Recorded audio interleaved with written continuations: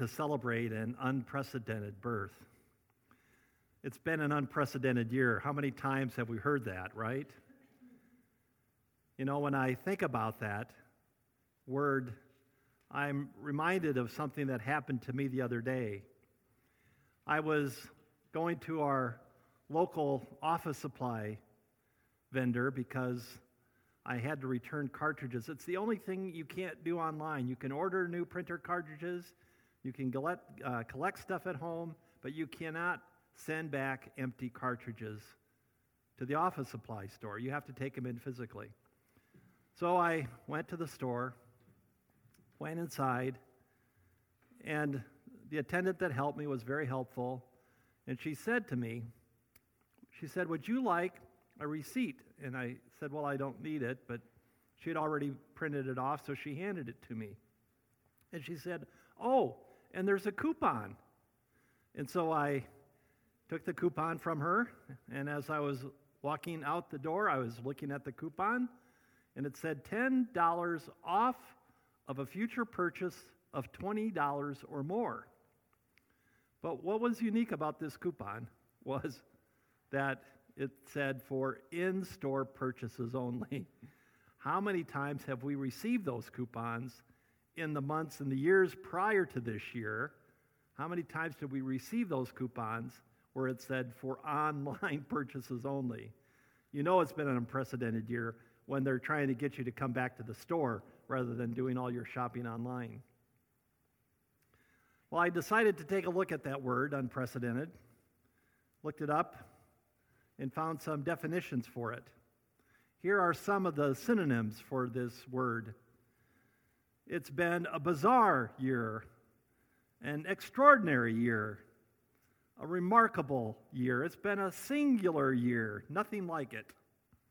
Uncommon, unparalleled, unheard of, unrivaled. Sounds like Santa's reindeer. It's been an unusual year, an aberrant year, abnormal, and anomalous, to name just a few. Well, this Christmas story has some very important characters in it that we have not always focused on or taken a look at. But I think this year in particular, it's important for us to take a look at some of these characters of the story. The story actually begins in Luke chapter 1, right after the introduction of verses 1 through 4. Where Luke introduces us to the gospel, he then sets off with the announcement about John the Baptist's parents, Elizabeth and Zechariah, how they've not been able to have a baby, and now Elizabeth is pregnant, is going to have a baby. This is how that part of the story goes. It begins in verse 5. When Herod was king of Judea. When Herod was king of Judea, there was a Jewish priest named Zechariah. He was a member of the priestly order of Abia. His wife Elizabeth was also from the priestly line of Aaron. And so what we have here is an introduction that reminds us of who was in charge. Herod, king of Judea, was an unprecedented king. Herod was born around the year 72 BC. His family came from the Idumean region, which is an Arab region, and we know that his grandfather converted to Judaism, and so Herod was an Arab Jew. He grew up worshiping God as a Jew, along with his family, and Herod's father was a high-ranking official who had gained support from, he was a high-ranking official for the region of Idumea. He had gained the support of the Roman emperor, Caesar Augustus, and had been given control over Idumea. After his father's death, King Herod took over, and he began to control that region. But then he also entertained some battles and won some neighboring tribes and regions. And before long, he had developed power over all of Judea. So he was known as the king for that particular region. The Romans were so impressed by him that they took a vote at the Roman Senate and declared that he would be now known as the King of the Jews. And so he ruled over all of Judea. In 36 BC, after he had kind of consolidated his power, conquered all of his neighboring enemies, and had become the sole ruler of Judea, he was recognized after this point in time for his ability to build amazing structures and things. One of the things that he built was he renovated and expanded and created a magnificent new temple in Jerusalem. But he didn't do this to honor God. He did this to honor himself, so that as people around the world would come to Jerusalem, they would be so amazed at the beautiful city and the magnificent temple that they would recognize that this was King Herod's work. He also built fortresses. These fortresses were built on top mountains where you had to actually hike and scale up a mile or two to get to the top. And these fortresses were well known, and are still well known. You can take tours of them, Herodium, and also the fortress at Masada. As a matter of fact, Masada is still used to this day by the Israeli army. They induct all their new soldiers into the army on top of Masada. It has quite a famous history, and so that's part of the reason why they have chosen to do that. Herod also built the tomb of the patriarchs, Abraham and Sarah, Isaac and Rebekah. All of these patriarchs are buried in Hebron, and he is the one that built this magnificent tomb for these remains. He also built a new city, Caesarea Maritime, in Israel, and he was also quite a prominent leader in doing some unprecedented acts as the king of the Jews. For instance, he introduced a golden eagle right in the center of the entryway to the temple, the Jewish temple. The Romans saw this as an immensely patriotic act by King Herod.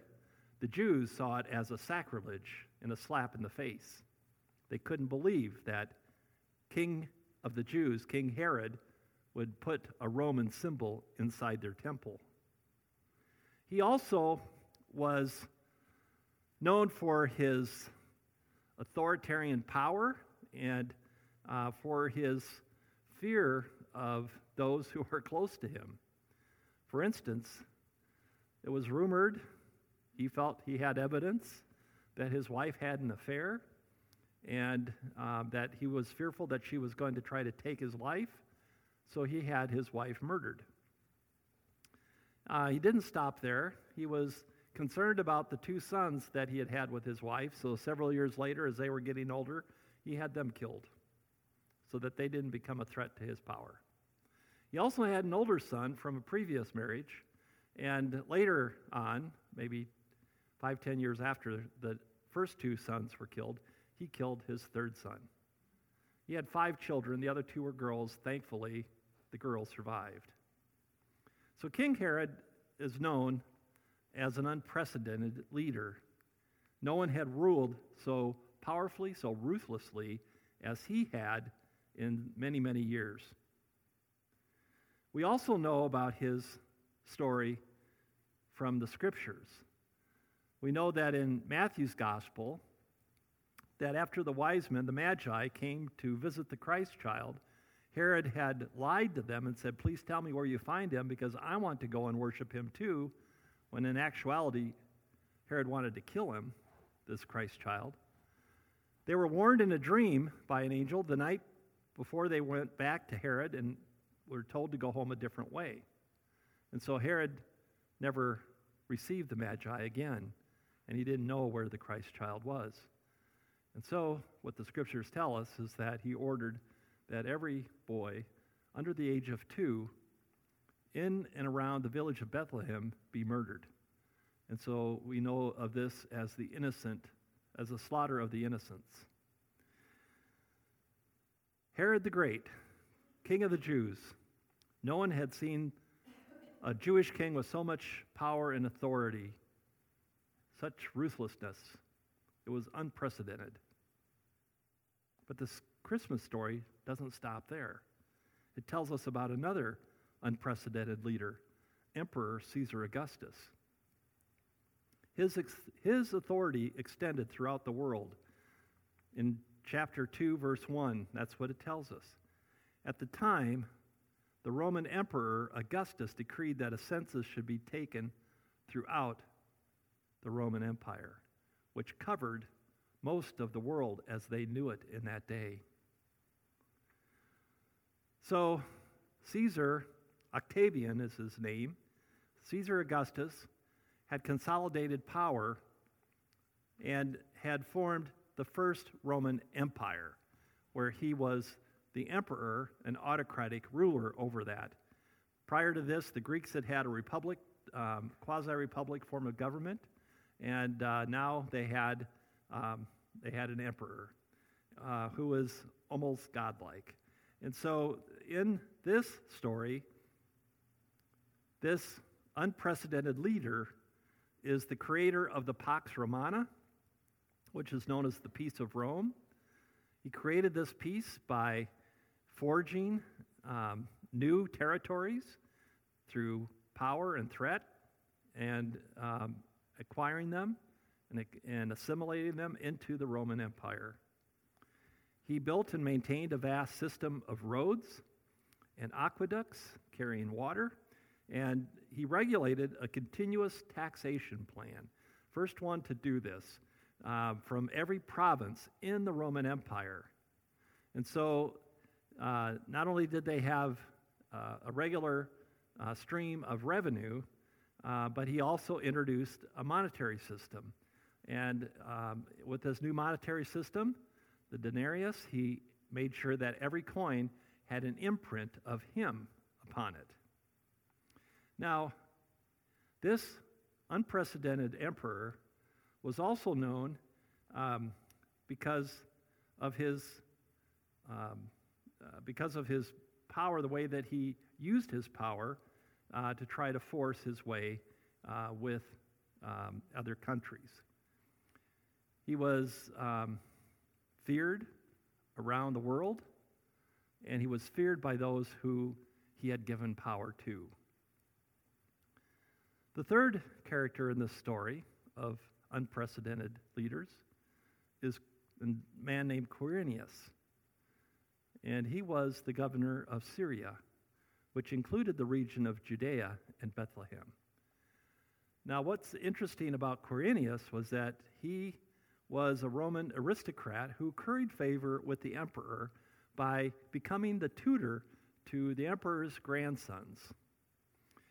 He made the inroads and was rewarded for those for making those inroads, and eventually Caesar Augustus made Quirinius governor of Syria, which included the region of Judea, the place of Bethlehem and Jerusalem. It says in that first verse that Caesar enacted a new census so that all of these new lands that he had conquered could be incorporated into the taxation system. As a matter of fact, this is the first time that the Jews have been taxed by the Romans. And there is, I would think, some unease about this. Quirinius was the one who was ordered by Caesar to take the census so that the Judean region could be numerically identified and taxed. What was interesting is that the Jews didn't believe in census taking. And so right away, Quirinius was up against a challenge of making sure that all these Jews were going to be taken account of through the census. Quirinius, you would say, helped Rome by growing the empire through, well, what we call it today, mergers and acquisitions. I have a brother who's an attorney, and I remember years ago, he used to tell me, he said, Steve, I think he worked with an M&A, they call it an M&A department, mergers and acquisitions. And he said the secret to M&A is that there's no such thing as a merger. There are only acquisitions. And so that is exactly what was happening here, is that between Quirinius and Caesar Augustus, they were acquiring more and more territory and more power. The Jews hated the captors for this census taking. It was forbidden by their law. And yet this was the first census taken by the Roman government of the Jewish people. Quirinius had captured this power and authority more than any governor of his time. His leadership of the Syrian province was unprecedented. So we have three famous leaders of unprecedented power introduced in this story. We have King Herod, we have Caesar Augustus, and we have Quirinius. The next two characters in the story, I would say, are unprecedented. They are common. They are average. They are normal. They are people from Nazareth in Galilee.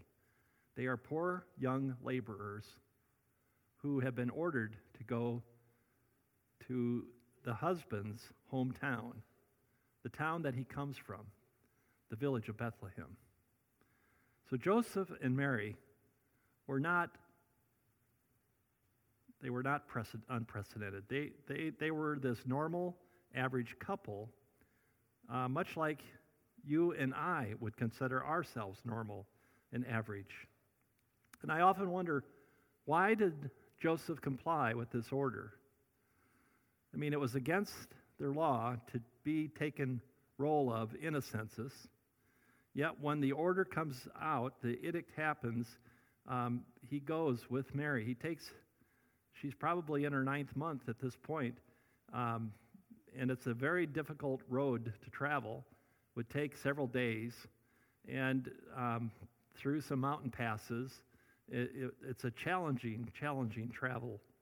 And so they're on the road, and I often wonder how and why they would do that, especially when she was pregnant. Did they feel powerless? Were they afraid of Quirinius and his edict? Were they afraid of Caesar Augustus, of Herod?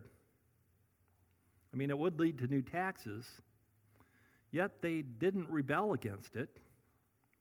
They complied. And while in Bethlehem, the time came for her baby to be born. And Mary gave birth to her firstborn son in a manger. There was no lodging available for this family. They were in Bethlehem because Joseph was a descendant of King David. But there was no royal palace for Jesus to be born in. There was not even an extra room. There was a manger in the area that they kept the livestock. And the first visitors to the newborn king were not kings and princes and princesses. They were not emperors. They were not governors. They were not priests. They were not scholars. The first visitors to the Christ child were shepherds. And the shepherds, they were at the bottom rung of the Palestinian social ladder. They were also at the bottom rung of the Roman social ladder. As a matter of fact, the Romans held slaves in higher esteem than they did shepherds. Mary and Joseph were not unprecedented. They were average. But the birth of their son was unprecedented. This child is the Savior, it says. Yes, the Messiah. The Lord doesn't give us one, it gives us three descriptions. This child is the Savior. Yes, the Messiah, the Lord. He's been born in Bethlehem. Earlier, when they were visited by the angel, Mary had been told, "You will conceive and give birth to a son, and you will name him Jesus, and he will be very great. And he will be called the Son of the Most High, the Son of the Most High God. The Lord God will give him the throne of his ancestor David, and he will reign over Israel forever. And his kingdom will never end." All of this wrapped up, all of this swaddled in an infant child. The Son of the Most High God, swaddled. The ancestor, David's son, swaddled. The King of Israel, a king that will reign in eternity, swaddled and wrapped. This birth is unprecedented because of how God uses it. God uses the birth of this Christ child to come to us, to you and me.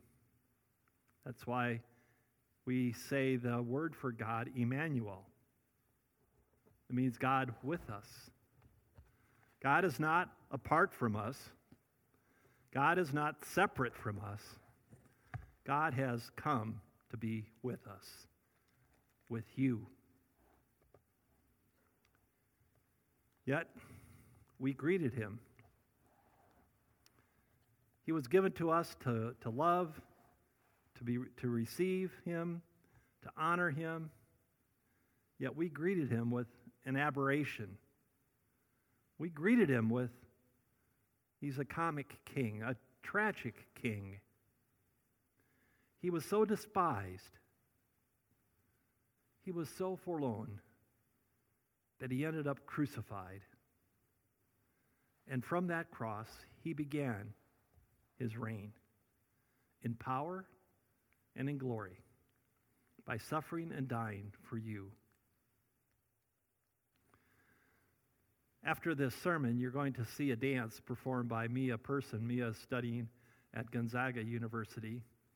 And she and her production manager, her sister Rebecca, did the video of the dance here inside the sanctuary earlier this week.